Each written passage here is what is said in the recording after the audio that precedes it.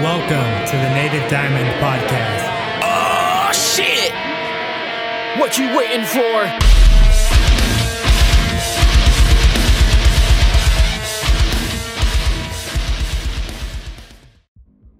Yo, what the fuck is up, everyone? Seth Mick here from Native Diamond Podcast. I really do appreciate everyone that's checked out the podcast. It really does mean a lot to me. Today's episode, I'm featuring Tom Byrne from the band Galleons and Valiant Hearts. I really want to thank Karen. Thank you so much for setting this up. It's always a pleasure working with you. And this episode is for fans of Emarosa and Dance Gavin Dance. Now, even if you're not a fan, you should really look into this episode. I feel like there's a lot of content that's valuable to like do-it-yourself musicians. And on today's show, we're going to talk about new music from Bring Me the Horizon and Architects. We're going to give you some updates about Galleons, Valiant Hearts, also the latest release, Hate the Player, Not the Game, signing to Famine Records, some meanings to some lyrics from the album Metropolis, the drama with being compared to another band, and much, much more. So if any of that shit sounds interesting to you, or you just want to hang out and then listen to some music in the mid-roll, let's fucking go.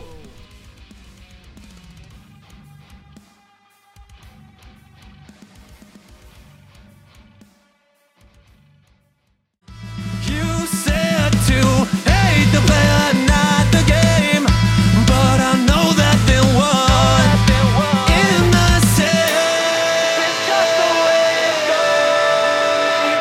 The deck is stacked against me, so I fall. Lay down if you feel I'm broken. I'll get up if you finally woken from your sleep tonight, where your dreams ignite. Leave the words unspoken. What's up, my dudes? Seth Mick here. This is Native Diamond Podcast. Thank you so much for tuning in, as always. And today, I'm hanging out with Tom Byrne, vocalist of Galleons. Thanks so much for being on the show. Thank you for having me. Yeah, no problem. And you're in Australia. What part of Australia? I'm in the Gold Coast in Queensland. So right now it is almost 9 a.m. 9 a.m. here, and yeah, that's East Coast Australia. Oh, sick. Yeah. And it is 6 o'clock here, p.m. If you've never seen the show before, I start off with icebreaker questions. They're about 25 or so off the top, either or style questions. All I ask is that you say the first thing that comes to mind, and you can always pass if you don't feel like answering. Sure thing. All right, I'll kick it off with the first one. All right, who had a better album this year, Polaris or Fit for a King? Ooh, fuck. Just out of Australia, a bit, Polaris being out of Australia, I have to say Polaris.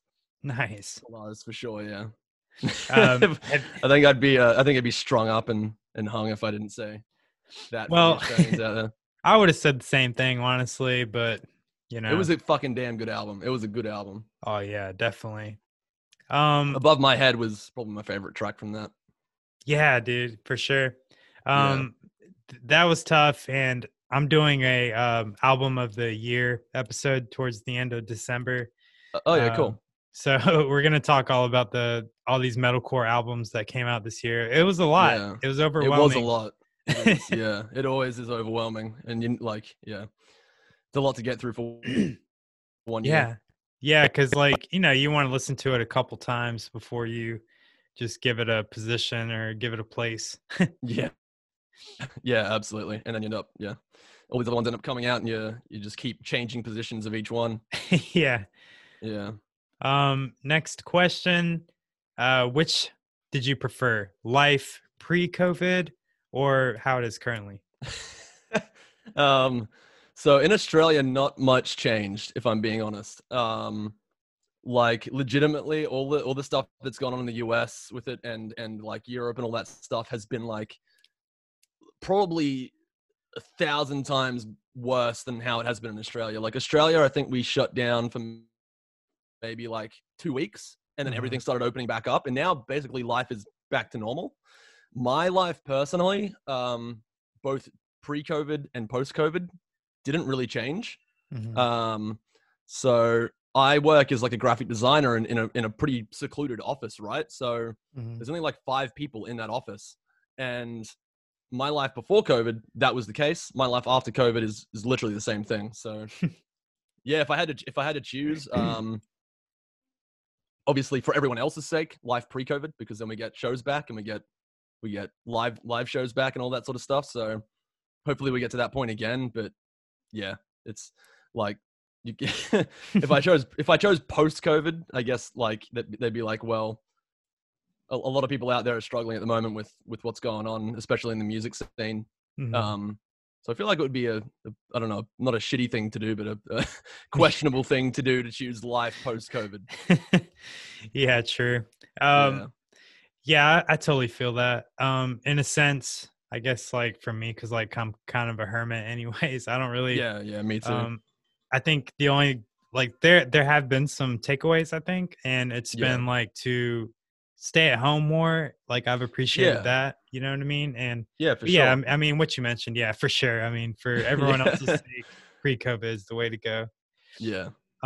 Next question, loathe or era?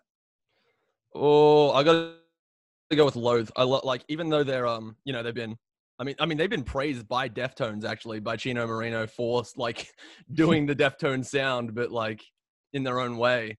And as someone that's been in a band that's like, tried to take band A's sound and then do it in your own way, I definitely get that feeling. Like from Mhm. from Loathe, I kind of know um like the comparisons that they get to like Deftones, because my other band has been like compared to Hands Like Houses and all that stuff. So I definitely get that. And Loath's music, in terms of just like, I like both bands, but Loathe just, oh, it's, yeah, Yeah. I love that band. Yeah, Loathe for sure. Yeah, they're super sick, and I mean, they're kind of new to me. I know they've obviously Yeah, been around for a while, but I've kind of just heard about them this year. But I mean, I'm glad I did. It's better late than never. absolutely, absolutely. Yeah. Which do you prefer, hip hop or hair metal? Oh, hip hop for sure. I like hair metal, like even like Motley Crue and all that sort of stuff. Like I still Mhm, listen to that because like my dad brought me up on that sort of stuff. But like mhm. I got to go with hip hop. Like I can't not go with hip hop, just because I don't know. It's like a lot of what we uh, put into our own music, like with Galleons, like with our last album before this new single. Like that had a lot of hip hop elements, quite a few trap elements. So like we have a big we get a big influence from the hip hop scene for sure. Cool. What have you been like jamming recently, as far as hip hop Ooh. is concerned? Not much. I've probably been staying away from actually listening to quite a bit of music, because when we're writing material, and I'm writing another album for Valiant Hearts, my other band at the moment, I Mhm, tend to not. It's weird. I tend to do the opposite. I tend to not listen to too much music. mhm. Um, and that for that reason, it's just so I don't accidentally pull too much inspiration, I guess, from one point. So I haven't really been listening to too much hip hop. I think the last sort of like hip hop sort of rap album that I listened to was Tyler the Creator's Igor, which was that this year or last year? I believe that was last year. Yeah, I think it was last year. So that probably would have been. I listened to like singles here and there this year, but since I've been Mhm. writing a lot, I don't tend to listen to too much, just in case you don't want to like pick up a melody from somewhere and then accidentally use it in your song, and then people call it out for like being a ripped off melody from like a super popular hip hop Yeah. track or something. Yeah, I So get that. I try to steer clear of listening to too much of the stuff on the super popular end that's like mainstream right now, just in case that happens, Mhm. because it can happen and it can get you in a lot of trouble Yeah, if I'm you do it. sure. Yeah. Um. Can you get sued for, Oh stealing a yeah. melody? Oh, okay. Oh yeah. Yeah. Bring Me the Horizon was a. I don't think they got sued, but I think it was their song Nihilist Blues. They like copied a melody or a vocal line or something from one of Evanescence songs, or not copied, but like unintentionally uh, put like a melody that was either a copy of or really close to a copy of an Evanescence song. Hmm. and then Evanescence almost took them to court and sued them for using that. Jeez. But they actually that's how they got the singer of Evanescence on their latest EP from that lawsuit almost happening. So that's pretty cool. That is But, cool. I didn't know that. But yeah, you can totally get sued for using another band's like melody or I don't know, vocal line or something in one of your songs. It's crazy. That's intense. Wow, you learn something new every day. Yeah, that was really cool when I found that out. All right, so which would you rather do? Go back in time and redo a certain part of your life, or jump ahead to the future? Ooh. I feel like jumping ahead to the future is always a tricky one because you always miss out. I mean, like you always get the result of what could happen, but you always miss out on the parts in between. Right. So, going back in time, I feel like as long as I could come back again in time to the future or to the present, I would go back in time.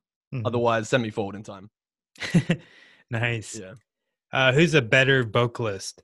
Jake Lors from August Burns Red or Jeremy McKinnon, A Day to Remember? Ooh. I'm screwed whichever way I go on this. Look, I probably listened to more. I wasn't really like too much into the A Day to Remember stuff, and like I didn't come into the Warped Tour scene until like very late, right? Mhm. Like I probably didn't come into there until Warped Tour was like almost gone. Yeah. Which is crazy. So I was never really into like the whole A Day to Remember sort of side of things, Mhm. and that sort of camp of people and that sort of popularity of them. So I've listened to more August Burns Red probably than A Day to Remember. So I'll go with August Burns Red. Nice. But Jeremy's fucking fantastic as well. Yeah, super good. I think often imitated, especially with the easy core stuff. Yeah, absolutely. Have you heard the new A Day to Remember single? No, Brick Wall. No, I haven't. I saw that come out, and I haven't had a chance to listen to it yet. I need to listen to it again. I'll give it a crack. Is it? Yeah. What's it like? Is it more like in the vein of their older stuff, or does it sound a bit more fresh? Or It's pretty fresh. Okay. Honestly, all the stuff that they've been putting out, it's them, but they've definitely gone in that direction. So they've evolved in a way. Yeah, but I'm not hating on it. I liked it a lot. Did you listen to the new August Burns Red, Guardians? I don't think I've had a chance to listen to that yet. I think I listened to a few singles, and then I probably started writing more music this year, and then stuff just ended up falling off my radar. Yeah, I understand. There's been a lot. Like There's so much to listen to. Yeah, but it's pretty good. I recommend it, man. Like I think, especially if you're a fan, I think you'll like it a lot. They definitely evolved, and I like what Jake's doing now. Not that it's totally different. I just feel like he's coming to his own screaming voice a lot more. Yeah, sweet. Yeah, that's all you can ask for as a vocalist, to just be thought of as your own vocalist. Yeah, just I guess that like vocal color. Even if you pull inspiration from another vocalist or something, like the goal is to one day get to a point where people are like, that's that dude's voice. Yeah, for sure. Yeah. All right, so like, hold on. I'm trying to think of how to phrase this. All right, so which have you spent money on recently? Tattoos or video games? Oh, definitely video games. PS5, I just got, luckily I just got it. I was like, I think one of the last people in before the game, or we have EB Games. I think you guys have, what do you guys have in the US? You have, It's like GameStop. GameStop, that's it. Yeah. So GameStop is basically, EB Games is basically our GameStop. So I got into EB Games. It must have been like 30 minutes before they all sold out. Mm-hmm. So it was super lucky. And I ended up grabbing one, which is lucky. So I've been playing the Demon's Souls remake on that. I don't actually have any tattoos yet. I don't have any yet. I've been meaning to. I was going to start getting them before COVID, and then COVID happened. And obviously no way to get tattoos with COVID going on. I just got one here recently. Oh, sweet. Yeah, it's like my lower neck area, so that was pretty intense. Yeah, that must fucking hurt. Fucking, I mean, they all hurt in general, but yeah. Oh, that was You get used. painful. Yeah, I'm sure you get used. I'm sure it's much easier on the arms and stuff than it is the chest. Yeah, like any kind of extremity, I feel like depending on where it is, it really blows. And Yeah, fucking oh neck must man, hurt just because dude, all the nerves. it's so bad. Like from the Yeah, moment they started, I was like, it's just hard to find that happy place. Like, yeah. usually when you're getting a tattoo, you find that happy place and you can just zone out, but I'll it's kind try of and hard to remember do that. that. Yeah, I'll Oh remember man. that for when I go. My thing is, all right, so I mean, don't listen to my advice ever, but when you do get a tattoo and you're laying on your back, try to avoid counting ceiling tiles or something like that. Oh fuck. Yeah. But anyways, which would you rather have? The ability to fly or read people's minds? Oh shit. I think fly. I think reading people's minds is a bit much. Like you, especially if you couldn't turn it off. Like if you Oh couldn't turn yeah. that shit off and you were just getting people's like, oh, that'd be the worst. Just getting all these people talking to you without even knowing it, like all the time. That'd be horrible. You wouldn't be able to sleep. No, yeah, Like for sure. you just be like hearing the next door neighbor's thoughts like every day. Um, but yeah, definitely flying. I think a lot of people would go with flying. Yeah, for sure. So if you could go to a show, would you rather stage dive or are you standing in the back? Oh, that's tough. It depends what sort of show it is. I probably would never stage dive personally, just because I don't want to. I've never broken a bone, so I'm not starting now. Yeah, for sure. um, so I've never done it. Probably never will. I'm more of the safe guy at a show. Yeah, which I like going to a show to listen to the music, not so much to mosh and all that stuff. All right. Yeah, I get that. Yeah, Um, yeah. I mean, like you can do both. Don't get me wrong. You can do oh both yeah, for sure. yeah, for Yeah, sure. No, I feel you. I mean, I'm I'm a standing in the back guy now. I used to be all about the moshing and stuff like that, yeah, but um, I don't know. yeah. I've kind of had a couple bad instances where it could have went really sour really fast. Yeah, so Like, is my brother. Yeah, mm, it's crazy that sort of shit. yeah, like I remember specifically, I was at a Chelsea Grin show, and this was like when they still had Alex as the vocalist, Yeah, and some dude was trying to open up the pit. I mean, it was pretty crowded because it was a club show, and yeah, you know how they do when they're trying to open the pit and they're pushing on you, and I don't know. yep, I just wasn't feeling it that day. Like I was I was literally trying to hug the stage to avoid being in the pit, and yeah, I just shit. wanted to be up close. And the dude just kept bumping me and shit.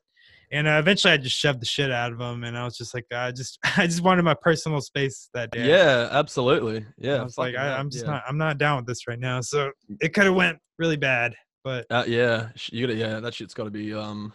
Yeah, that's really really scary shit sometimes. There was one time I went to a Vans Warped Tour, festival, and I think it was with my brother. It was maybe like, oh god, I don't know how many years ago it was. It must have been like 8 years ago now, maybe, or something like that. And I came out okay. He came out with a broken hand. jeez. So yeah, I think he was at like a Bring Me the Horizon thing because he would have probably only gone to see that band. Mhm. Um, so yeah, he came out with a broken hand and like a bloody nose, and I was like, okay, like this is what this is. Okay. So Yeah, yeah, that's probably why Warp Tour had to shut down I'll, for yeah, time being, the yeah, I lawsuits.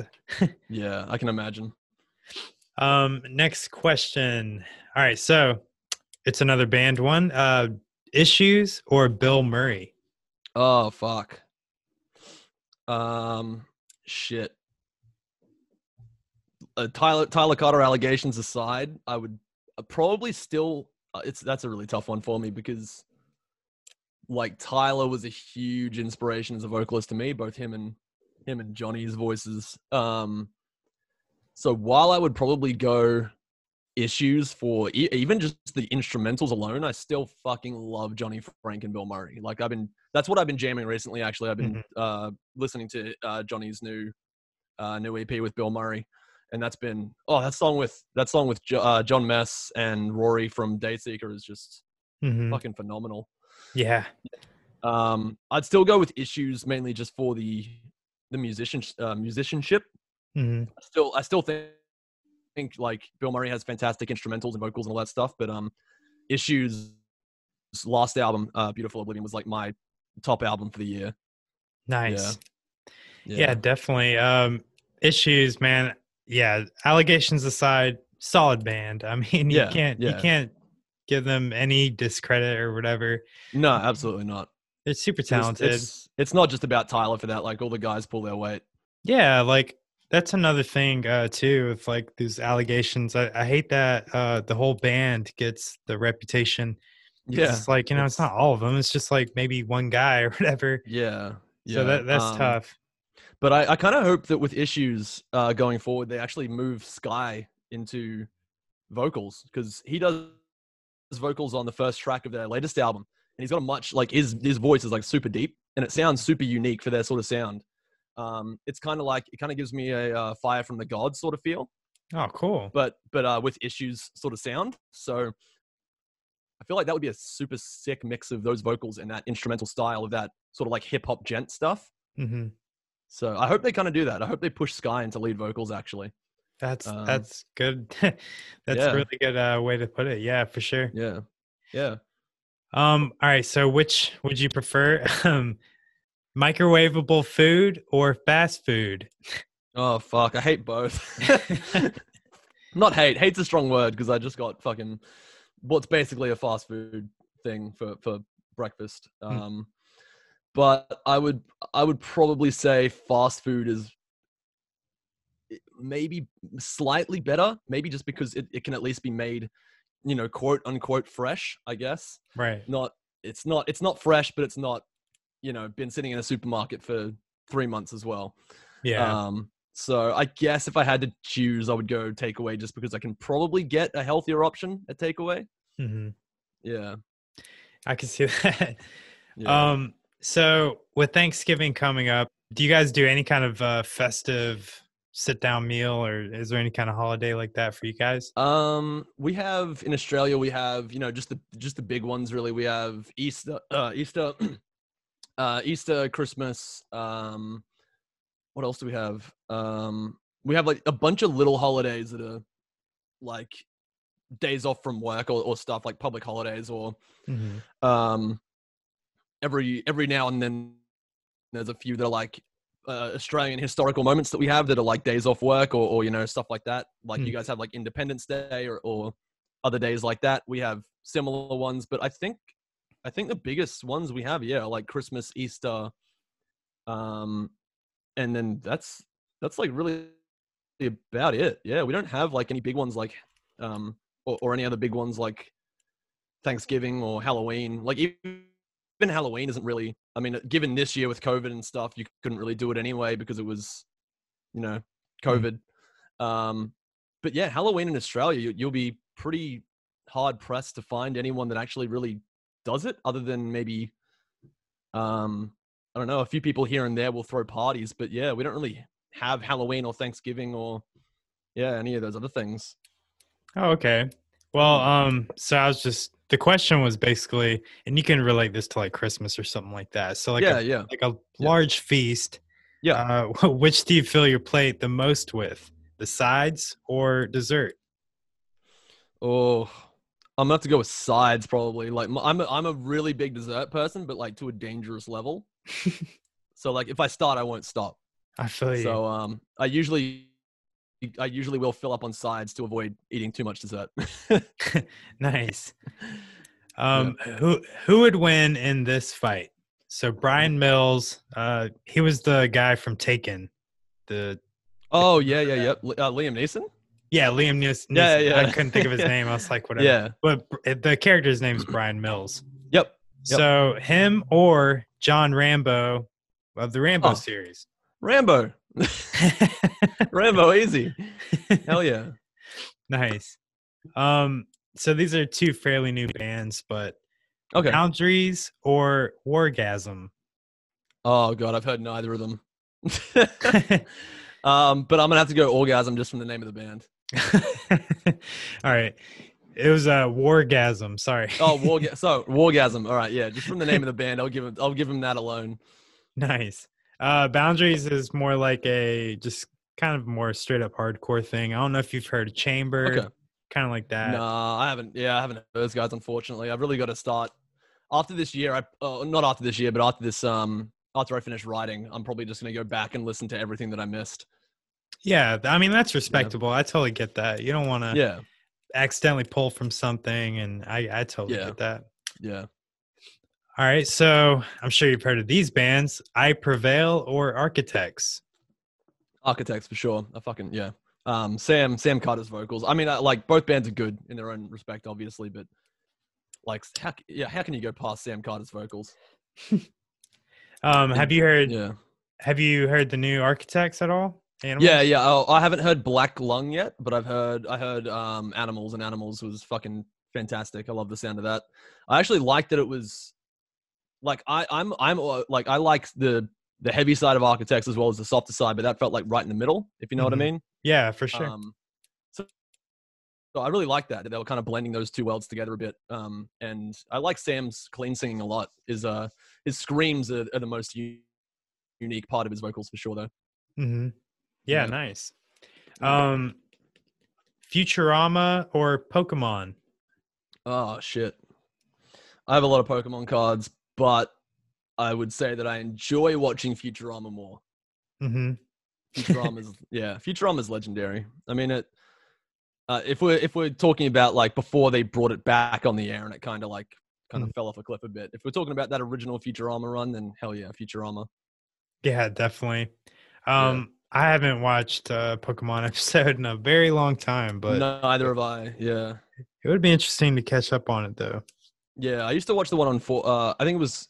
I don't remember if it was the same in the US, but it was called like 4Kids here. I think it might have been the same, but it was like the original like US dub of the original Pokemon series. I used to watch that like before school. Oh, no shit. Okay, so yeah, that's probably what I grew up watching then. That's what I was referring to. Yeah. Yeah. All right, sick. Which do you like better, Circle Pits or Wall of Death? While I'm outside of them, I'd say Circle Pits are probably cooler to look at. Nice. What's the biggest Circle Pit you've ever seen? Oh, there was it was weird because it wasn't even like a really heavy band either. It was a band from Australia called Ocean Grove. Mm-hmm. And this was like before they were a support act for Hands Like Houses. But the venue was like fucking huge. It was like an amphitheater. It was, I don't know how many people they fit in there, but it was a big show. And I'm sure there's been probably bigger Circle Pits at like festivals and all that stuff. But yeah, that one was really big. And it was probably like, I don't know, at least like 20 to 25 people, 30 people large. And it was kind of blew my mind that it wasn't even for like a death metal band or a hardcore band. It was for like they're sort of, Ocean Grove's sort of like a mix of I don't know, like maybe like a bit of Linkin Park here, a bit of like Blink-182, a bit of like they're a bit of all those sorts of bands that were from the like late 90s, but like with a more hardcore sound. Oh, cool. So pretty interesting. But yeah, I was surprised that was the biggest Circle Pit that I've seen for that sort of band. It was impressive. It really was. That's awesome. Yeah. Which headliner would you rather open for, Volbeat or Papa Roach? Ooh. I don't think I've listened to much Volbeat. Papa Roach, like how can you go past opening or supporting for fucking Last Resort? Yeah, for sure. Just as a pure, like, just as long as they play that one song, like, you're good. Yeah, for sure. Yeah. And you know, there would be a shit ton of people there. Yeah, for sure. I think they're a little bit more like recognizable, or you know, if you saw them on a bill, you would probably buy the ticket. Absolutely, yeah. They're kind of like a 3 Days Grace, or like not as much as a Linkin Park, but like still as recognizable, I'd say. Mm-hmm. Or not, maybe not as well known, but still people from that sort of, when Linkin Park, like Papa Roach and 3 Days Grace were all pretty big, would probably still recognize Papa Roach. Yeah, definitely. And I know they're still making new music, which is crazy. I heard them on the radio the other day. Yeah, it's so weird, but yeah, good for them. Yeah, seriously. Yeah. which reunion show would you be most excited for?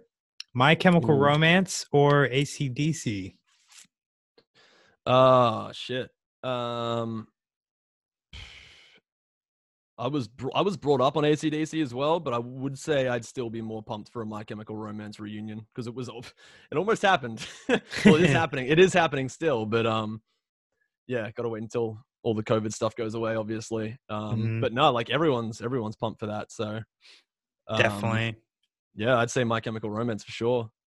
Yeah, you can't go wrong there. Um, Yeah, the new AC/DC album, I don't know. I haven't really heard it yet. I heard their yeah, new like single, but I was just like, all right, you know what you're gonna get. yeah. It's AC/DC. It's Yeah, they're not trying to reinvent the wheel. no, But so that kind of reminds me of something that I think is interesting. So like, bands, all right, we'll just say like Bring Me or whatever, or like Asking Alexandria, which would be a yeah, perfect one for this analogy. But so, as times progressed and they've changed, some people have been for it, some people have been against it.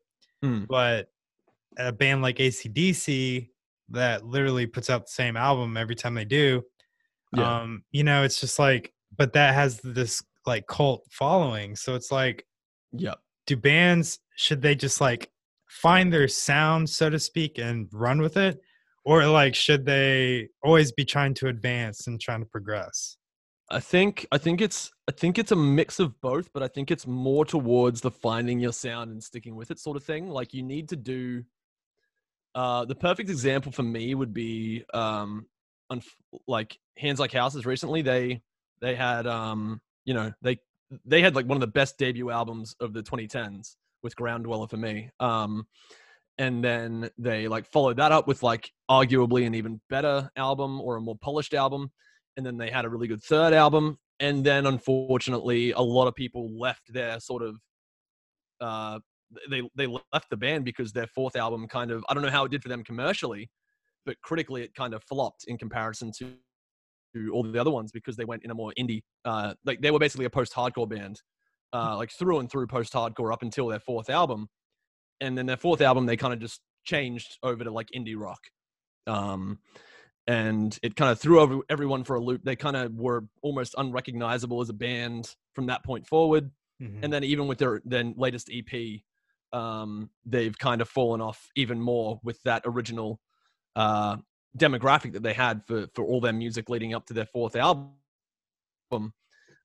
They've kind of lost a lot of their fan base. I think.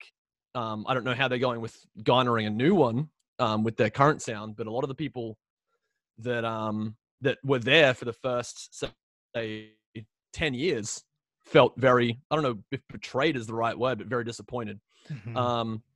because their sound changed completely and they were unrecognizable as a band.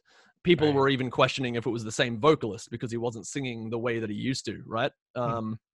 So I would say that you need to kind of find your sound and stick with it, but also like introduce other elements slowly into your music that makes sense with your sound. Like how Bring Me the Horizon, obviously they started at deathcore and now they're back doing almost not deathcore but hardcore songs that Mhm. remind people of that sound that they still had or have. And I think if a band like takes a break and does say like an album like Ammo, which Bring Me the Horizon did, I'd say that as long as the music still like has effort put into it and you can still hear that there's like a soul behind it and there's still this there's there's the core to the music is still that band, I would say that it's still like going on the right path for that band, right? Mhm. I would say if the band just does like a complete 180, changes their sound, doesn't sound like that band that they used to anymore, then it could really be detrimental for their career because they basically might have to start all over again. All their fans might just abandon ship, and then they might have to, basically Yeah. find a whole new set of ears to listen to their music. Yeah, that's an interesting conversation. Like you said, like Bring Me the Horizon. That's what came to mind when you were talking about finding your sound and running with it. I feel like they finally found that, Yeah. and I think that's helping them grow because it's been kind of consistent since like that's the Sempiternal, spirit. probably. Oh yeah, yeah, that too. Yeah, yeah. I'd say probably Sempiternal is where they kind of like found that sound, and then that's the spirit. They kind of refined that a bit more. They made it more, I'd say, consistent. I probably wouldn't say Mhm. mainstream. I'd say because rock really isn't mainstream even in this day and age. Like you Mhm. have like your Sirius XM channels and all your radio channels that are like mainstream rock or popular rock. Mhm. Um, but throughout the whole world, throughout the whole music scene, rock is still like this very sort of niche thing in comparison to like trap or hip hop or Mhm. like it's nowhere near as big as those things. So really, like Bring Me has been doing super fucking well with all their music since Sempiternal. I feel like, um, and yeah, this latest EP just took the album of the year or an EP of the year, whatever you want for me, just because I don't know, it's fucking fantastic. Like it's everything I could have wanted Mhm. from a Bring Me record. It's got the pop side, it's got the hardcore side, it's got the catchy sort of post-hardcore vibes of the Linkin Park vibes. Like it's everything that I've been personally listening to Bring Me the Horizon for. And Nice. I feel like if a band can do that, and the band can like sort of um, give you the best of both worlds, Mhm. like they can give you all the sides of their band that they've sort of had over the years, and bring that all into one record and give you that sound going forward. Um, like this sound that Bring Me's got right now is obviously working for them. This is like one of their most highly praised releases since maybe Sempiternal. Yeah. Um, and I feel like that's what they need to like zero in on now, and they just need to keep going with that until whether they get bored with it again or whether they want to do something different. Like I feel like they should just run with this for as long as they can, because Yeah. what they've got here right now is fucking phenomenal. That's solid. That's so true. Yeah, yeah, Yeah, I mean, I liked Almo, and I mean, it was really good, but yeah, yeah, I missed the heavier side, and I think with this latest release, I think they captured all that. yeah. I think it's like I said, the best of both worlds, which is as Hmm. much as like it, which is all you can really ask for as someone who wants both ends of Bring Me the Horizon. Hmm. Yeah. Nice. All right, so which do you like better, Code Orange or Hmm. Knocked Loose? Ooh. I can see you wearing a knocked loose jumper, but I think I'm gonna have to go with Code Orange. I like the sort of the avant-garde, sort of more experimental side Hmm. that they have. Especially with like again influences that we take for our band or bands.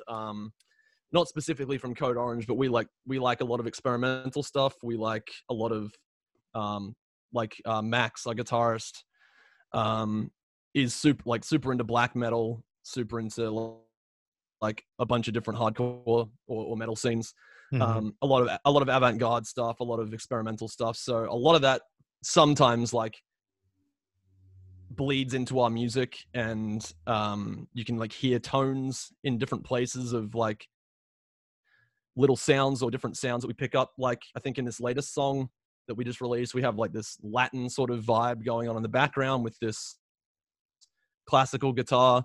So just these little things that we add to either the background or parts of our songs that give them these little twists on the vibe of just a normal either post-hardcore or metalcore or mathcore song. Hmm. So yeah, Code Orange to answer the question.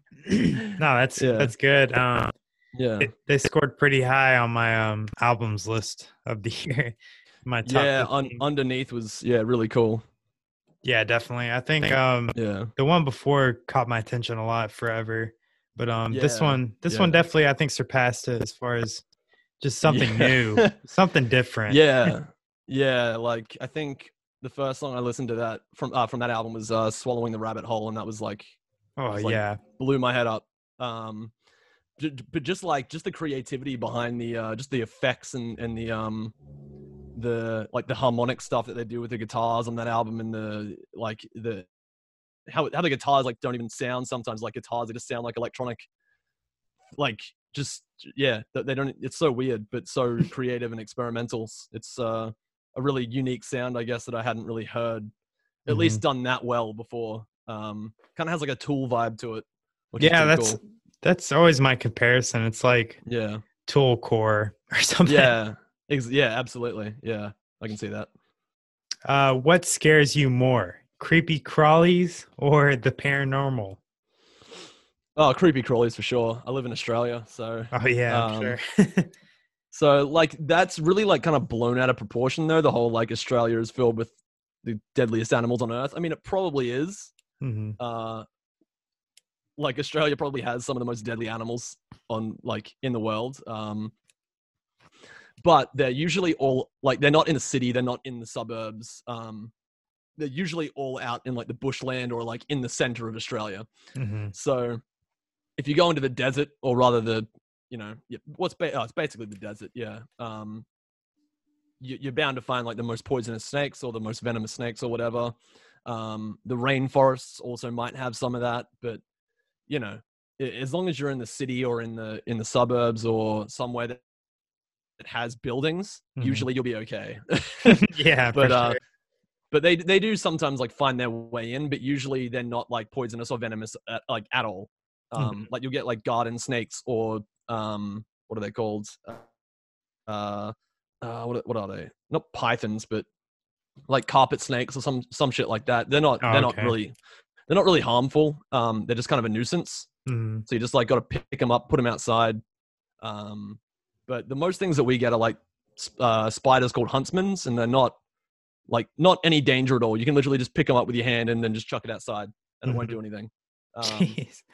And that's the So big one, right? It's like a big spider. they sometimes like they can come from like they can go from really small to really big. Rarely will you see like a really big huntsman. Like that's a rare thing. Mhm. Usually they're pretty small, and you can just like either put them in a cup and then a piece of paper under the cup and chuck it outside, Mhm. or just like let it crawl in your hand and then just put it in the garden. Yeah. So yeah. Nice. So I liked the whole like maybe it was a Nintendo game cartridge Oh yeah, imagery. yeah. But so I was getting the NES vibes. So uh The Legend of Zelda or Metroid? Oh, Legend of Zelda for sure. Yeah, that was the what was it? Ocarina of Time was the first game I ever played as a kid. Nice. So yeah, I unfortunately, while I love Metroid, I have to go with Legend of Zelda because yeah, that was I still have my Nintendo 64 from when I was like 11 years old or That's 9 years old or awesome. whatever. Yeah, That's yeah, for sure, insane. Legend of Zelda. Nice. All right. And you probably already answered this, but here's the last one, and it's open ended. Sure. What is your pick for album of the year? Um, I don't know how you classify Bring Me the Horizons EP/album because it's 9 tracks, Mm-hmm. but they're calling it an album, and it's I think an album is usually over 30 minutes, and I think that their EP is over 30 minutes. Mm-hmm. So whatever they want to classify it as, definitely Bring Me the Horizons latest release. What is it? Post-human survival horror. Mm-hmm. That's unbeatable for me right now. Like nothing. I listened to that for like literally a week straight or longer. Nice. So yeah, definitely that. Yeah, definitely a good pick. That seems to be on everyone's radar. Yeah. I'm putting them on a separate list for just me personally. I'm putting them on the EP list because that's Oh, okay. what Yeah. every Yeah. review that I'm reading, they're Yeah. very adamant on the EP thing. So Yeah. just because I think it's just going to be a part of this series of different EP, Yeah. but they're I calling think it all the I think same. it's 4 EPs. 4 EPs. I'm pretty sure. Mhm. So it's gonna be like 4 like 7 to 9 track EPs. I'm pretty sure, which is pretty sick. And then at That the is end, it'll sick. be this like 4 EP collection of EPs. So yeah, It's interesting. yeah, I can't wait to see how it all comes together. Honestly. Yeah, for sure. Well, thank you so much for playing the icebreaker questions. I hope you enjoyed those. Yeah, you sure did. Nice.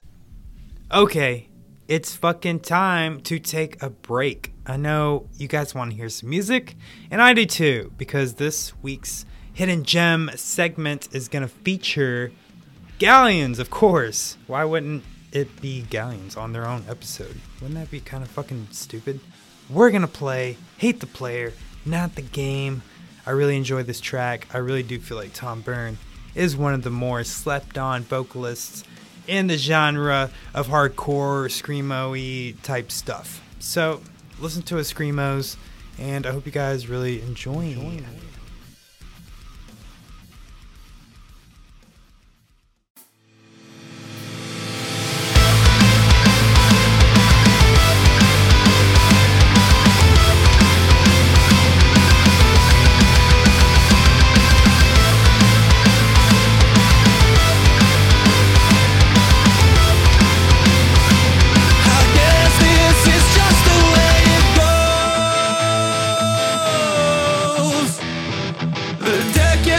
Against me, so I fought. We'll manifest our destiny. I want you here right next to me. I wanna feel your skin on mine. No sense of false security. I wanna give you all that I can be. Don't you worry, baby, I'll never leave you behind. Don't you turn off the light. Talk me into bed at night.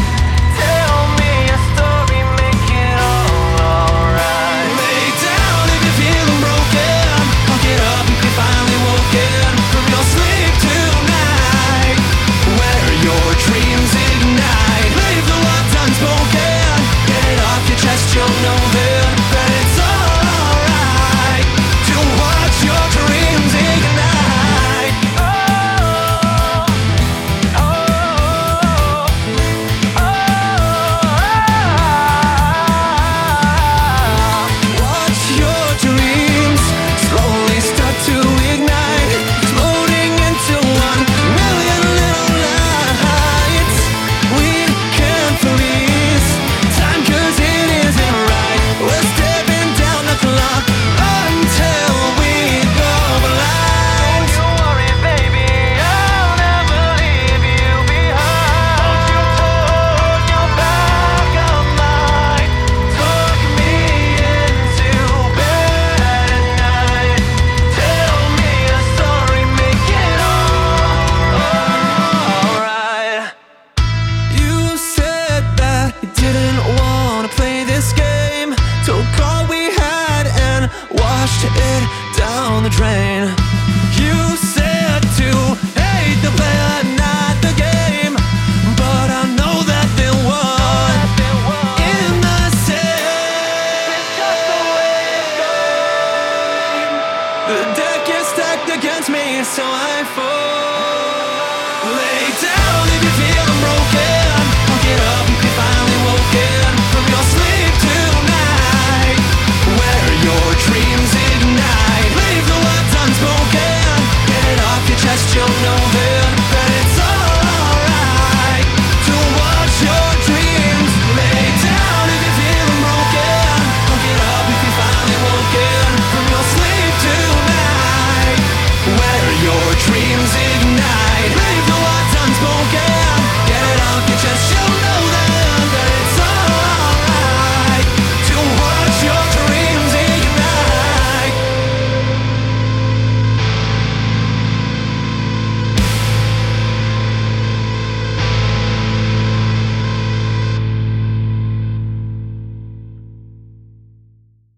So, what have you been up to lately? As I mentioned before, I've been writing.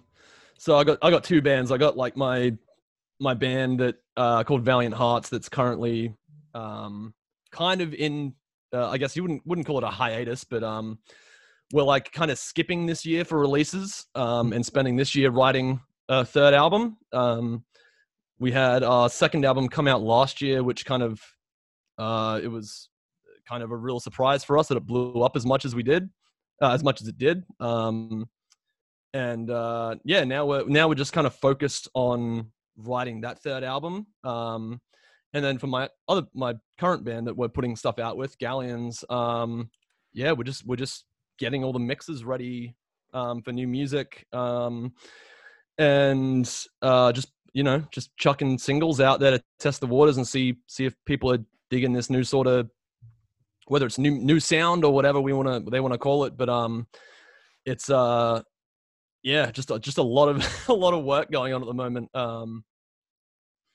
I really like kind of just like go to work during the week, 4 days a week. I work just as a graphic designer, and then I just come home and work on music every night, basically. Nice. And yeah, just a whole bunch of writing, I guess. I didn't know that you were in Valiant two Hearts. bands. That's crazy. Yeah, it's a lot to kind of keep up with. It's why we've given this year a miss for Valiant Hearts, because I wanted to kind of put a lot of focus into Galleons this year, and still going into next year, we still have a lot of work to do with what we got coming. But yeah, Valiant Hearts is more inspired by like Hands Like Houses, Emarosa, all these sort of like, I don't know if they're counted as easy core bands. They're not even really core. They're more like alternative rock, post-hardcore bands that were around in like the 2010s and I don't know, probably like 2008 to 2010 or 12. And yeah, it's really kind of like, I've always thought of it as one band being like the serious band and then the other band being like the silly fun band. Which but one's now the with silly fun band? Galleons was usually the silly fun band. Okay. But now I kind of want to, or we kind of want to, just, put out like a serious Galleons album that is just, us trying our best to actually like write this really consistent and really, I guess just conceptual. Yeah, well, I guess it's like not a concept album, but it's like just this. We want it to be as solid as possible. We just want it to be like our previous album had like a lot of silly lyrics, a lot of It was very similar like to Dance Gavin Dance. Yeah, I was gonna say. I was gonna say that about the last album that I heard, Metropolis. Yeah, Metropolis. Yeah. So that had like a lot of inspiration from Dance Gavin Dance in it. Okay, I can see that. All our stuff really has. It still does. But for the new music that we're working on, we just wanted to kind of take away all the silliness for a second, I guess, or not take it away, but kind of just push it aside for a moment and just write an album that's very, I guess. It's not. It is a serious album, but it's not meant to be taken as like this is the new sound for us. It's just for this one album or one project, we just wanted to do something that was, I guess, more personal. Because like with Metropolis, there wasn't really anything personal in the lyrics or in the songwriting of that album. So I kind of felt like we needed something to contrast with Metropolis for the next project or release or whatever we do. So we like kind of took away all the jokes and the silly lyrics for now, and just wrote something that's really kind of personal and really more serious, and it's actually quite darker, and you can't really tell from this new single alone, but the rest of the stuff that we've got coming is it's quite darker than the sound that you heard on Metropolis. So it's quite interesting. It's quite interesting to hear it back to back. Oh yeah, I'm sure. Because it was kind of like we needed to almost like not take a break from writing that sort of way, like on Metropolis, like the kind of silly side of it, or the quirky side, but because we'd already done that for 2 albums. We'd done that for our first album, which was called Dream Machines, and then we did that for Metropolis. And they're both like 2 quirky and silly, fun albums. So for the third album, we were like, what can we do that's different? What can we do that's still the same sort of sound, but feels different? So it gives people something like fresh or new from our sound that isn't always just constantly the silly stuff. That makes sense. So yeah, it's I really like how all the stuff that's like being written right now sounds. So Yeah. like, hate the player, not the game. I just wanted to know, like, is there a background story, or is there? Uh, so it's the name isn't really. We didn't really think. I didn't really think too much about the name personally. It's more about. I guess the name more just kind of references what the song is about. Mhm. Because I think the original quote for that, for that state, that what is it? That phrase is like, "Don't hate the player, hate the game." Right. So I'm not sure if like that's been flipped around before in another song name. I'm sure it has, but I just flipped it around. And basically the meaning behind it is that, or I guess like it's hate the player, not the game. Is that if the game is like, I'm not trying to get too fucking deep with it. It's not really a deep name, a deep meaning to the to the song name at all. It's more just in reference to like I guess a point that I was in. I was kind of in like a dark place not too long ago, maybe like at the start of last year or the end of last year rather. And it was like just this really bad situation. So I guess the game kind of refers to that situation. Um, and then uh, I was kind of blaming the situation for how I was feeling instead of blaming myself for not being able to deal with that situation, I guess. And there's kind of like a lot of self-loathing that goes on in that time, and like a lot of bad shit going on.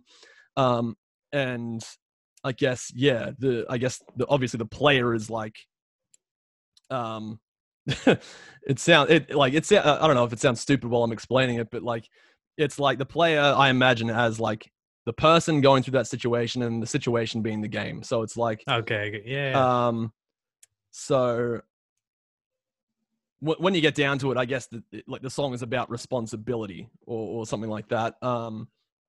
Where it's like you can't like I'm trying to say, I guess, to formulate my words into a better place, that you can't just blame the situation Hmm.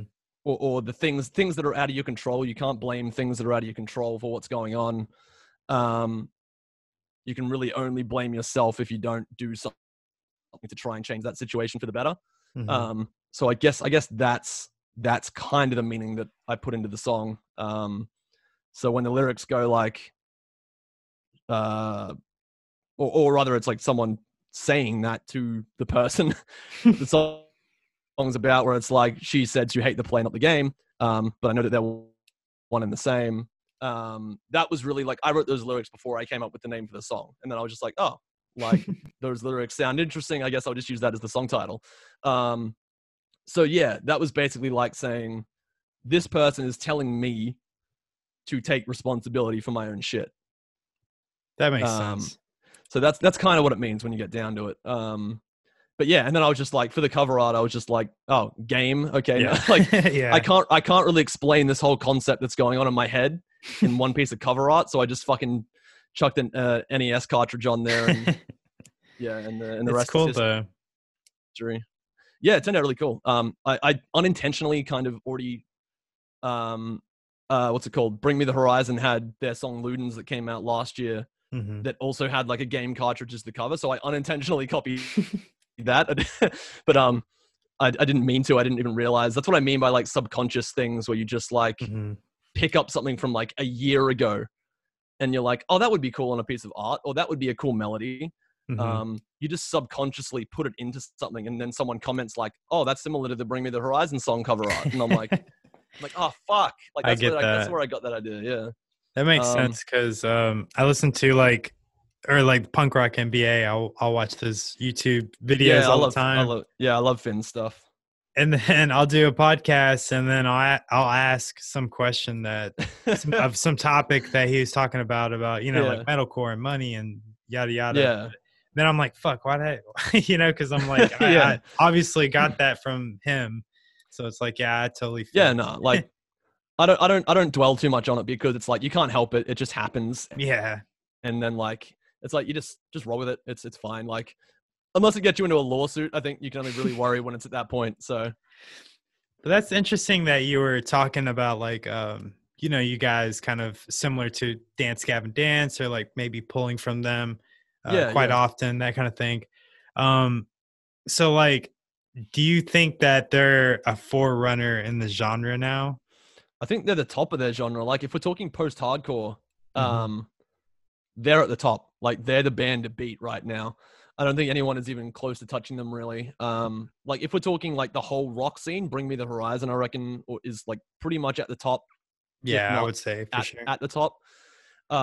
If we're just talking post-hardcore, not even metalcore, just post-hardcore, I'd say Dance Gavin Dance is right at the top. They're the leading the pack at the moment with their sound because I think so I too. mean, if any band can create their own genre, Yeah. like Dance Gavin Dance did, like how can you beat that really? Like that's what another band has to do now to beat Dance Gavin Dance. Another band has to come in with such a unique sound and create their own genre, basically. That's interesting. Yeah, because their fan base is wild, man. Yeah. They're very loyal. Like Yes. if you Yeah. don't believe me, Yeah. say some trash thing about Dance Gavin Dance on Twitter and watch what Oh yeah. happens. Watch it unfold. Oh yeah. Yeah. Yeah. Like, yeah. Like I love the community that Dance Gavin Dance has got, but yeah, it's very passionate. Very very passionate. Mhm. And they're very passionate about all the other bands that are in that scene as well, which is very very cool because if any other Swancore band comes along and they're like, you know, just fucking killing it, that fan base just picks up that band and like just cradles it like a newborn baby, and just and just you know gives it love and attention, which is amazing. So yeah, as like we entered that sort of community, maybe I'd say we really entered it with Metropolis. Like with our first album, it didn't really kick off too much. Mhm. Like it was still a good album, but it, you know, we needed a bit more. We needed something more, I guess, more interesting to kind of get our foot in the door. And then with Metropolis, like that community kind of like took us under their wing and, you know, gave us a lot of attention, which was really cool. And then with this single, they've just gone nuts with it, which is crazy. And we've had a lot of help from our label that we've signed to, Famine Records. And they've like been immensely helpful. Like usually I'm not a label person, right? My other band, Valiant Hearts, that's completely independent. So that's a completely independent band. We've been doing absolutely fantastic with it. And I've basically said that unless something like drastic happens, like something big happens, that I'm gonna keep that band as independent. Mhm. Um, but yeah, it's been a lot of there's been a lot going on lately. So my mind's kind of like all over the place right now. I feel you. So when Yeah. did you guys sign? We signed, I believe. We've been talking about it since maybe I want to say like mid this year. Like we started the talks about it, and then we signed just maybe a month before the new single just dropped. So not too long Okay. ago. Yeah, not too long. But Chelsea, the owner of the record label, we've been good friends for a while, so it's a very mutually beneficial ship that we've got going on, and it's as long as we keep putting out good music, they'll be happy. So so that's all that matters to us. On both ends, we just want good music. How long have you guys been on like Spotify editorials? Did you land some from the last album or was this kind of Yeah, new? I think we landed the new core playlist from Metropolis. We landed that. I think it was the 14th song on that album we got, which was also named Metropolis. We got the new core playlist on Spotify with that track, I think. Yeah. But that was the only one we got. And then with this new single, we landed 2 new playlists, which were the new blood and rock out playlists, which are 2 pretty big mainstream playlists for Mhm. Spotify, which was Definitely. really good. Yeah, Yeah. those are pretty huge. Yeah. I wanted to ask since we're talking about Metropolis, but one Yeah. line Yeah. that really just not resonated, but it sticks in my head was Yeah. it was a line about something. Let's have a metal baby or something. Oh yeah. Yeah. Yeah. So the song Cybersex, Yeah, that's right. I was playing the game, and someone like a lot of people have guessed what this is about, but I was playing the game Near Automata, and that's basically a game about like these android humanoid beings that basically are unable to reproduce, but then in the game you find this colony of robots that are basically like they're more primitive robots that are they're basically like you walk in on the cutscene and they're basically just all fucking Oh shit. and trying to make like these little baby robots, and it's fucking hilarious. That's funny. So that was the scene that kind of that I was thinking of when I was writing that, and it's just a weird song, but that's what I mean when I'm talking about like the silliness and the kind of quirkiness of that sort of writing that we did on Metropolis. No, I love it. It's funny. I like stuff like that. You know, you always have those emotional records, sure, but then you got to have some. I think you have to have like those fun bands, those things you could just turn on when you're not feeling any type of way. You know? Yeah, I absolutely agree. Like Metropolis was an album that we wrote basically.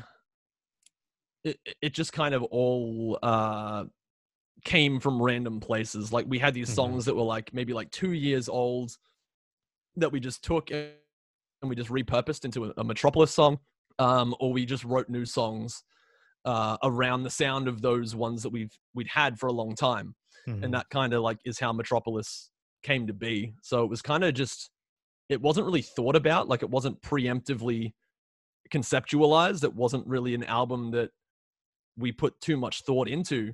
We kind of just let what happened happen. And yeah, it kind of just became a 15-track album. How long did it take to like write and figure out all the parts and stuff? Yeah, that was a long process. It took like 2 years to do Metropolis. Okay.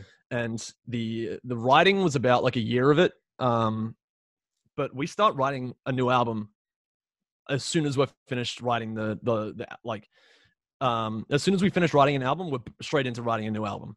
That's how we do things. So this third album that we're writing right now, or have finished writing rather, the more serious album, it's like very much inspired by Emarosa's self-titled album from 2010. Okay. So it has that sort of vibe to it in a lot of the songs. But this one we started writing as soon as we finished Metropolis. So that's awesome. Yeah. What I like about your band is, because like Emarosa, obviously, well, you guys are similar in the fact, but I think you guys definitely have like your own sound. But I like it because it's like I don't feel guilty for listening to it like I do like Emarosa, like with all the stuff going on. So it's like you always got that Johnny the what's it called? What do I call it? The Johnny guilt in the back of your mind. Yeah, so to anybody who's listening, if you feel some type of way when you listen to Emarosa now, go check out Galleons. I think you'll like it and you won't feel all the guilt. Yeah, but I like Emarosa self-titled. That album is like my number one album of all time. Nice. And I definitely see the influence. Yeah, and when I was learning how to sing, I was just basically how I learned to sing was by doing covers of that album over and over again. Just because I loved like singing A Toast to the Future Kids. I loved singing a lot of the songs from that album. And obviously if you're singing a certain song, you're kind of going to pick up things from that vocalist's voice, whether you like it or not, because you're trying to sing that song the same way as it was originally sung. So yeah, like over like 2 years of me singing that album, I kind of just picked up a few things, and I guess that's why people say that I sound similar to Johnny in some ways. But yeah, like I mentioned earlier, you kind of want to get to a point as a vocalist where you kind of have your own sound as well. So while I don't mind like being compared to Johnny at all, even if I'm not as good as him or whatever, that doesn't matter to me. I just want eventually somewhere down the line for people to go, oh, that's that vocalist, not just that's that vocalist that sounds like Johnny, if you know what I mean. Yeah, for sure. Yeah. That kind of leads perfectly into this question that I really thought about before I spoke to you, because I always try to at least have like just one question that I really did think about instead of just winging it like always. Yeah. So All right, my question is like now that we're in 2020 and it seems like everyone has like a bedroom studio band or just Mm, something that they've put together, some kind of project. yeah. Since everything's so kind of saturated at the moment, how do you differentiate yourself and your band from everyone else? And like, how do you get your band to stand out now that you can't play live shows and like you have Oh. to just use what's accessible, I guess. Yeah, well, we've we've never played live, so that's one thing. Like we've always been a bedroom project since the conception of the band. So like Mhm. Max, Eugene, and Sergey, the other three band members that play with me, and they're all in Russia. So um, so yeah, we've never even met each other. We just communicate daily online. So Hmm. when all of this COVID stuff started happening, and all these bands were like, "Well, fuck, how do we write music and how do we do stuff? How do we make music without being in the same room as each other?" Mhm. Me and the guys were just like I think it was Bring Me the Horizon actually that that I saw say this specifically. They were like, like we've had to overcome these challenges where we've had to learn to be able to write music um, when we're not in the same room. And I was just like we've been doing that for like 5 years, um, Yeah. and and I was like, it's not as hard as it sounds. Like it's really people are always like, like they must like really struggle to write music because they're not in the same room. But no, it's like it makes it so easy as long as you have the right tools to do it. Mhm. And to, I guess, differentiate your sound, it's not always about really differentiating, I guess, because like we people compare us to Dance Gavin Dance, and that's fine. I think it's about finding um or rather every musician is going to have their own quirks to their music that make it sound unique.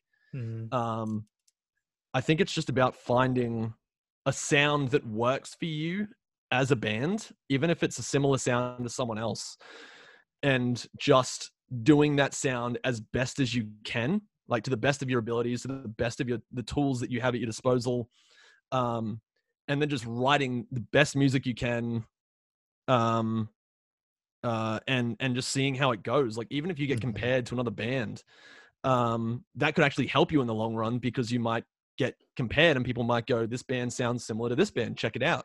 Mhm. um, so I think you will always be differentiated by your sound regardless of what you do, Okay. because Yeah. as I mentioned, every musician is different. They all play different ways. They're all going to have different traits of their personality that go into their music. So inherently that music is going to sound different from, or not different, but have unique elements to it compared to other things just because of the person that's playing it. Mhm. Um, and yeah, like we, both my bands that I'm in have always been compared to other bands. Mhm. It's really always been beneficial because it always either gets drama out, um, and people are always either like shitting on the music for being too similar, Mhm. which is okay because that just gets us more attention, Right. um, or or they praise it for being similar but unique enough in its own right to stand on its own, Mhm. which is also good because then you get positive praise from everywhere else that gets shared around and posted to other places, and they're you know um, like yeah, it just helps being compared to another band sometimes, and you Mhm. shouldn't really um, as a musician, you shouldn't be afraid of that happening. I guess I was afraid like of that happening with my original band sorry, not my original band. My original band's Galleons. That was the one that started first. But with Valiant Hearts, I was really afraid of being compared too heavily to Hands Like Houses. Um, but I've learned to accept that basically because it's been so beneficial for us. Mhm. That makes sense. Yeah, yeah. So like how did Galleons, how did it get as many streams as it has now? Like what did you mainly like focus on? Did you focus on like advertisements, promotion? Um, What's up? Yeah, so with Metropolis, we were still independent. We only signed with Famine for this latest single and music going forward. So all the success that's been from this single has really been like I can't thank Chelsea and the team at Famine Records enough because they've given us a lot of support in the marketing and advertising department that we like for just stuff that we had no idea how to do, right? Mhm. Um, so a lot of new things that we've learned just from partnering with Famine Records. Having them being able to manage the sorts of ads that we put out has definitely helped, and them knowing which demographics to target to basically, like, you know, help drive people to Spotify and all that sort of stuff. But with Metropolis was interesting because I did all the marketing and all the advertising myself. As an independent band, when we were still like putting out singles for Metropolis and stuff, honestly, it's just about reaching out to people that you would be too afraid to reach out to otherwise. Because sometimes you never know what they'll say. Like, you never know. They might say no, they might say yes. You really don't know until you ask. So like, I had some contacts from when I was marketing the last Valiant Hearts album that I used for Galleons, and I used that for Metropolis. There were a few places that, you know, were online articles or online magazines or stuff like that, where some people said no, some people said yes. And that really just does help, like, little bit by little bit. And then other than that, it's just about, you know, spending a bit of money on Instagram and Facebook advertising. That always helps. Instagram is a lot better to advertise on than Facebook. Instagram has a lot better engagement than Facebook does for advertising, for sure. But yeah, it's really just about having, you don't need to have a huge budget, just have a little bit of budget, maybe like, I don't know, like even like a $500 can get you going for a single. And just use that wisely, use it in the right places. So like Instagram advertising, maybe reach out to some people for some articles, and then you're off and running. Like, that should be sometimes all you need. That's interesting. Yeah, I've been kind of debating on stuff to do for my podcast or whatever. Yeah. I haven't spent any money on like ads or any kind of promotion. Honestly, like, I've done everything like organically, and it's gotten a lot bigger than I ever thought it would. But look, like, people don't underestimate organic reach either. Like, organic reach can be super good as long as like you're,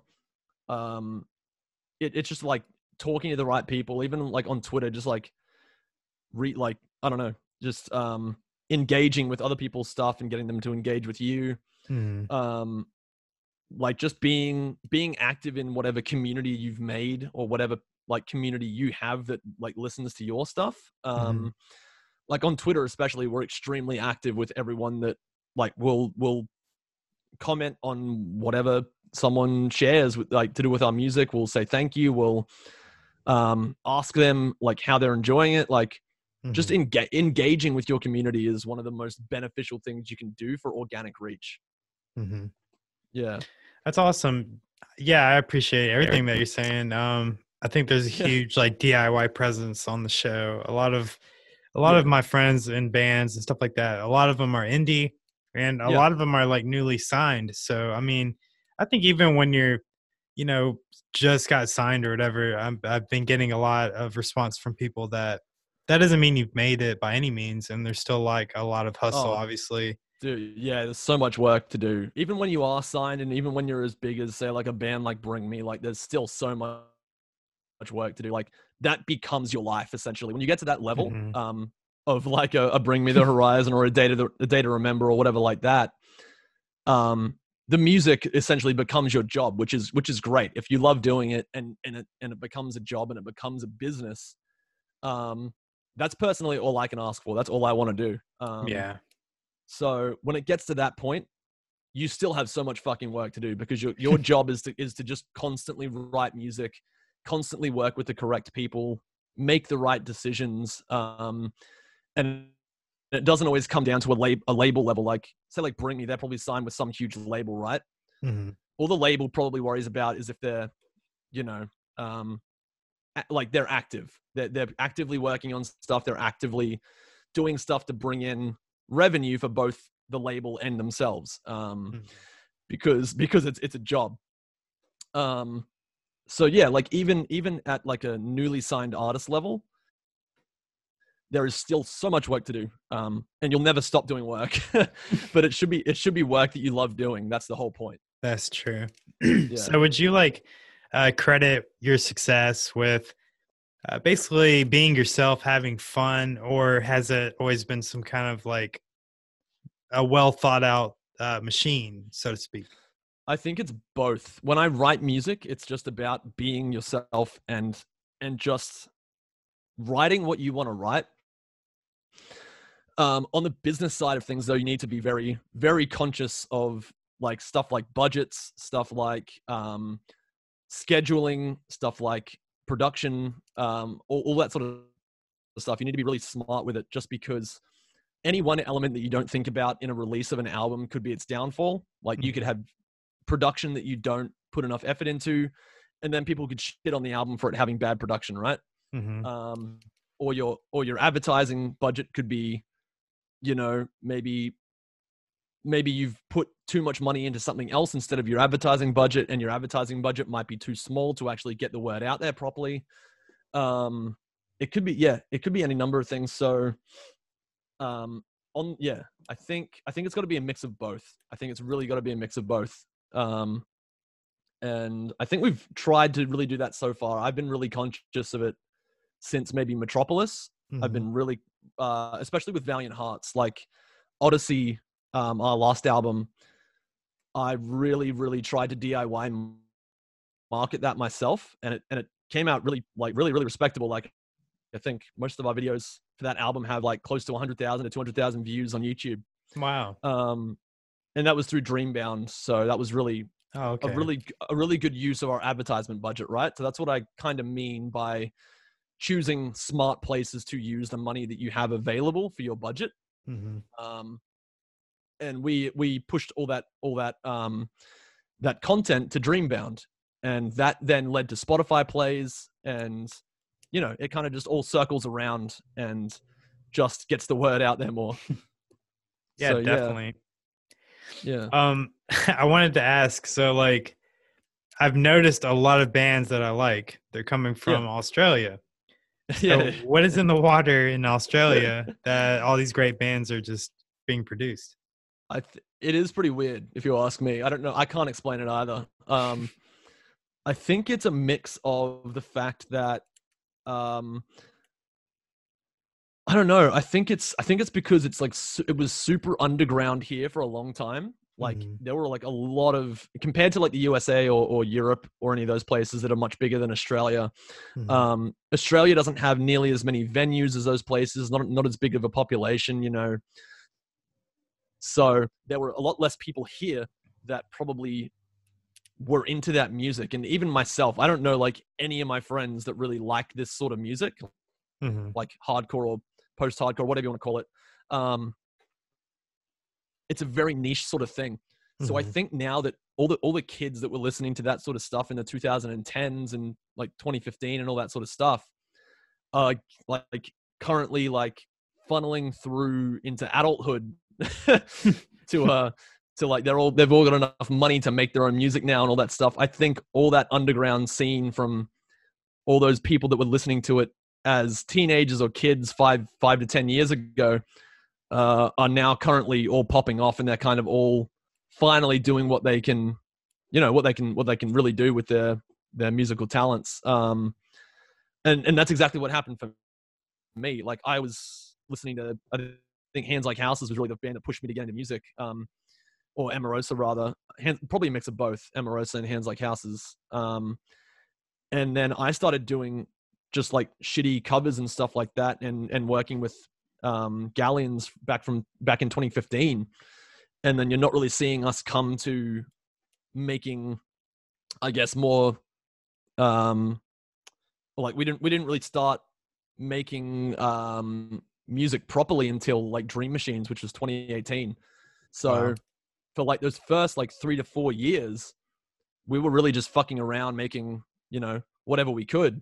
And then we started getting serious about it, and started trying to actually put out actual releases and market them and all that stuff. And I think a lot of people in Australia are in the same boat that I am.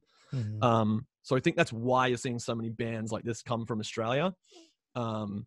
I just think that niche scene, that niche following of underground hardcore music is kind of like finally coming out. That makes Like, sense. Yeah. Yeah. I don't know how else to explain it, honestly. Yeah. Yeah, that makes a whole lot of sense because you know, in the States, obviously, like it was around that MySpace period, I guess. Yeah.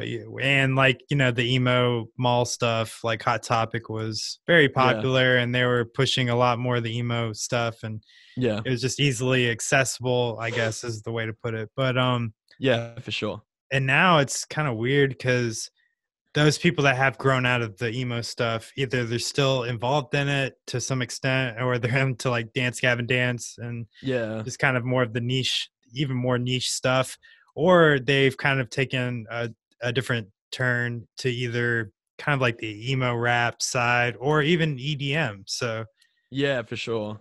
Yeah. I think, yeah, I just think a lot of people in that underground scene in Australia have just more grown into it, have more grown into the hardcore scene over time. And now in like the last five years or so, they've started just finally like making the music that that they've wanted to make for a long time, since they were either teenagers or whatever. But yeah, like the Hot Topic scene and all that stuff was never really that big in Australia, so I think we're playing a bit of catch up, yeah, and that's why. So that's cool though. I'm so glad the it's whole- still there.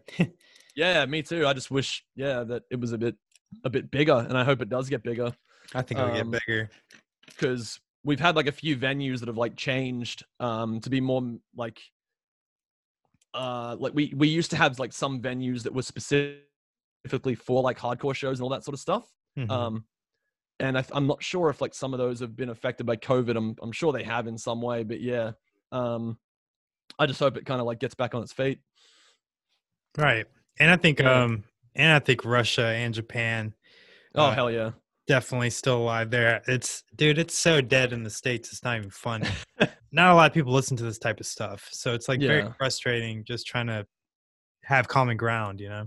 Absolutely, yeah, absolutely get yeah. But oh god, Japan is fucking popping off at the moment with like hardcore music, with post-hardcore, with, because it's all in there, like it's all in anime now.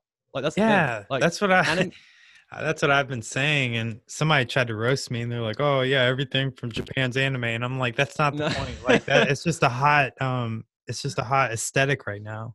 yeah, but like all like the anime like we get a lot of comments in our music that say, "Oh fuck, this is like an anime opening" or some shit like that. And I'm like Japan has been using this shit for like years, like since like Yeah.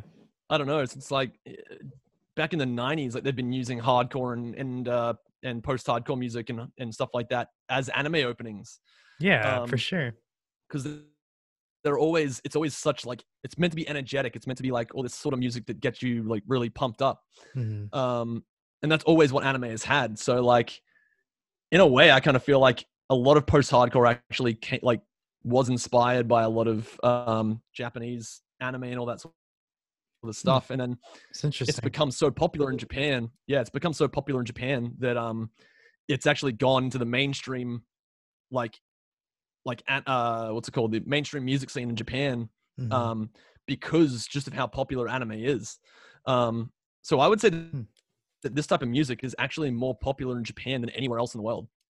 I could see that for sure. Because like, yeah, because what's it called? There's bands in Japan that are just fucking huge, that like pull huge numbers. Yeah. And they're like post-hardcore bands. They pull numbers that are like not as big as like say like fucking Kanye or Drake or whatever, but Pretty big. like pretty freaking big. Like they pull like this band's like Baby Metal and Oh yeah. Made. I was gonna say Like, Baby Metal.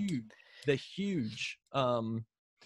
And yeah, and it's crazy how what is considered a niche or like underground genre or set of genres everywhere else in the world is like mainstream music in Japan.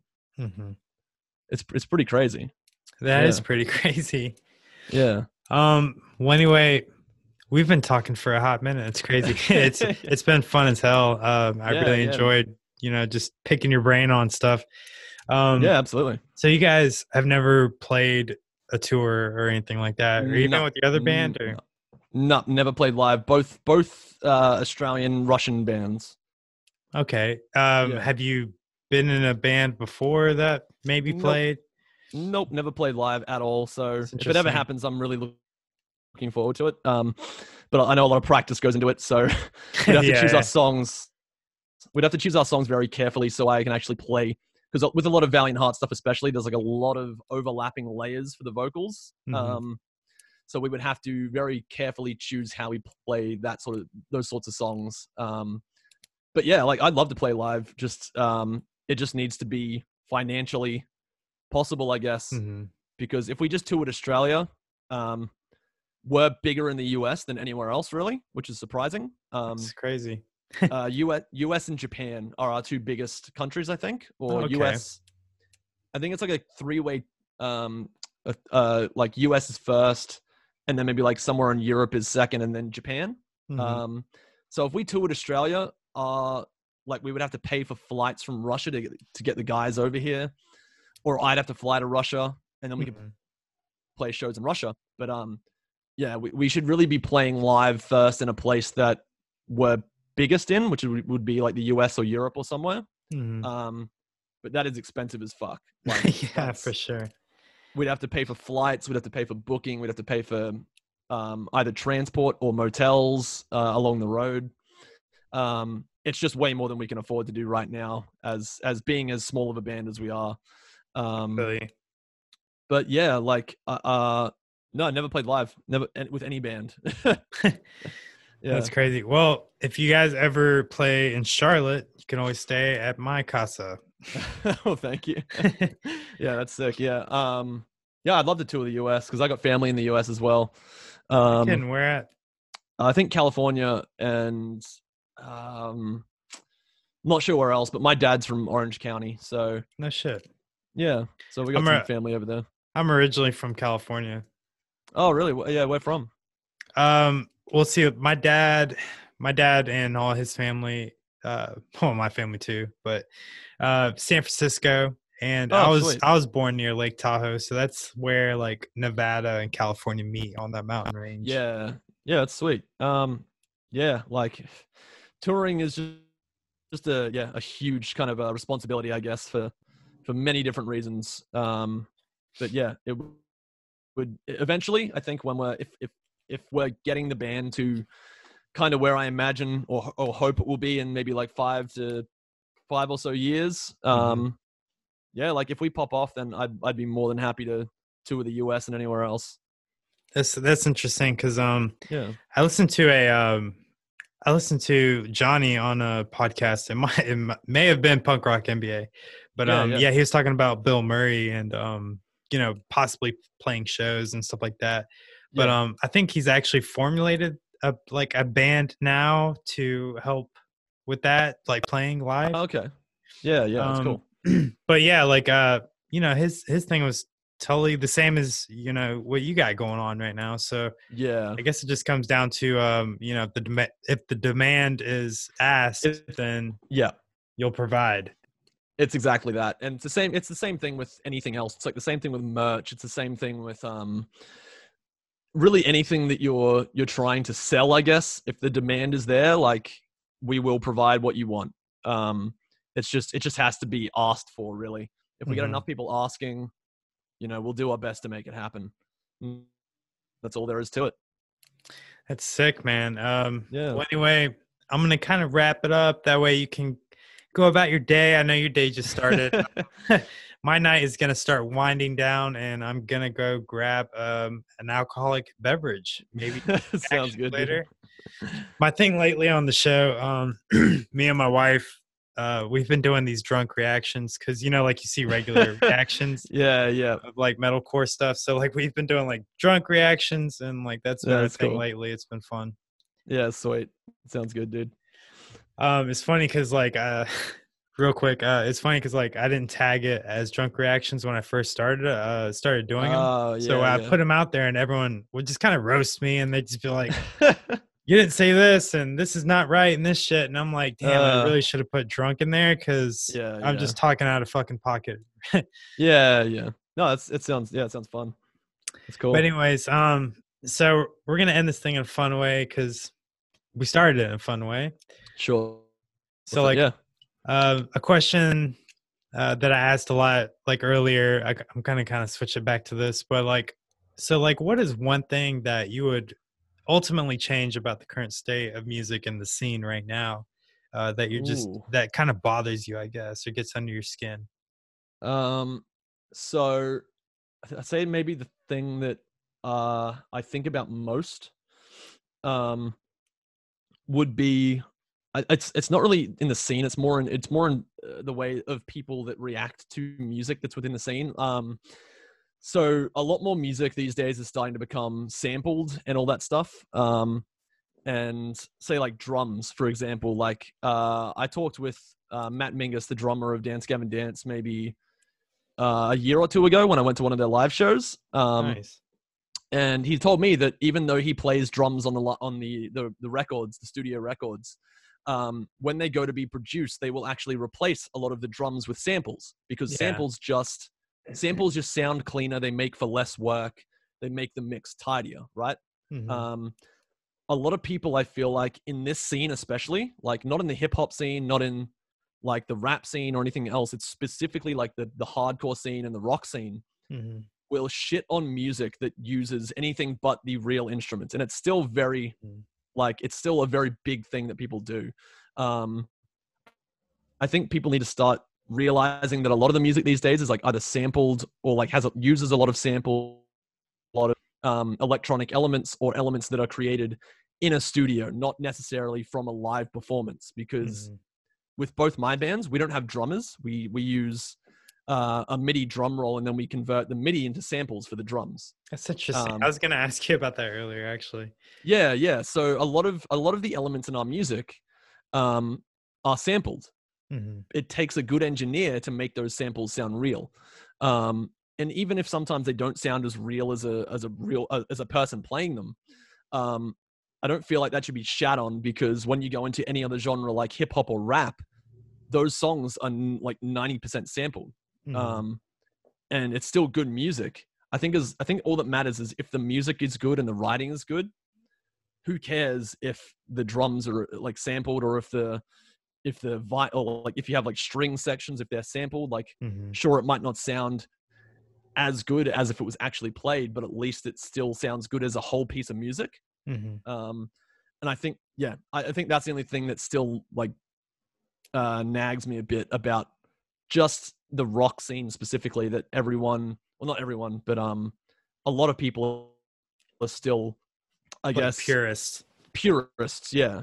I think, and elitists when it comes to Mhm. music production and needing everything to sound like it was done by a real person. I understand that, um, like they would want, like there's people that want it to sound like it's not perfect, but personally, I like when my mixes that we get back sound refined and like they're actually mixed properly, and I like that they sound as good as they possibly can, which actually does involve a lot of like it involves sampling. Like whether people like it or not, it involves sampling. Yeah, no, that's so true. And I guess my shitty comparison is like when I listen to like early, like not earlier, but like well, yeah, I guess like earlier records from back in the day, like hardcore albums and stuff like that. Yeah, They're kind of cringy in some regards, because I'm just like, wow, like shit just sounds really fucking good now, and yeah, you don't yeah, really appreciate it until you kind of like go to something that's like kind of earlier or whatever. Um, absolutely. I Yeah, don't know. It's just different. Like if you take like I don't know, we'll just say like Bring Me the Horizon. Like listen to their master from like their very first yeah, yeah, album till now, and yeah, you're like, wow, like it's night and day. Like as far as what you can hear and what's in the. absolutely. Yeah. But I mean, some Like, people like that kind of stuff. So it's like, yeah, like I won't knock anyone for liking like actual like production that sounds like it is less, I guess, produced. yeah, Like, but I'm a person that likes really, like, I don't even mind overproduced stuff. I like shit that sounds, crisp. I like, yeah, crisp and produced, and uh that is done by a producer that really like put a lot of time and effort into the mix. Hmm. That has really like really polished a song. Um it doesn't need to sound, I guess, like the comparison is that people that don't like sampled stuff or stuff that's too produced is that it sounds too clean. It sounds too what's the word for it? Sanitized. Yeah. And I get that. I totally get that. I like both sounds. I like sounds that sound more dirty and super clean as well. But I think they should be appreciated in their own ways. Mm-hmm. I think you can appreciate a song for having more realistic production and less clean production. And then you can also appreciate songs that are more cleanly produced because they both take a lot of effort in different ways. Mm-hmm. Yeah. So that's my true. only thing I'd say. Yeah.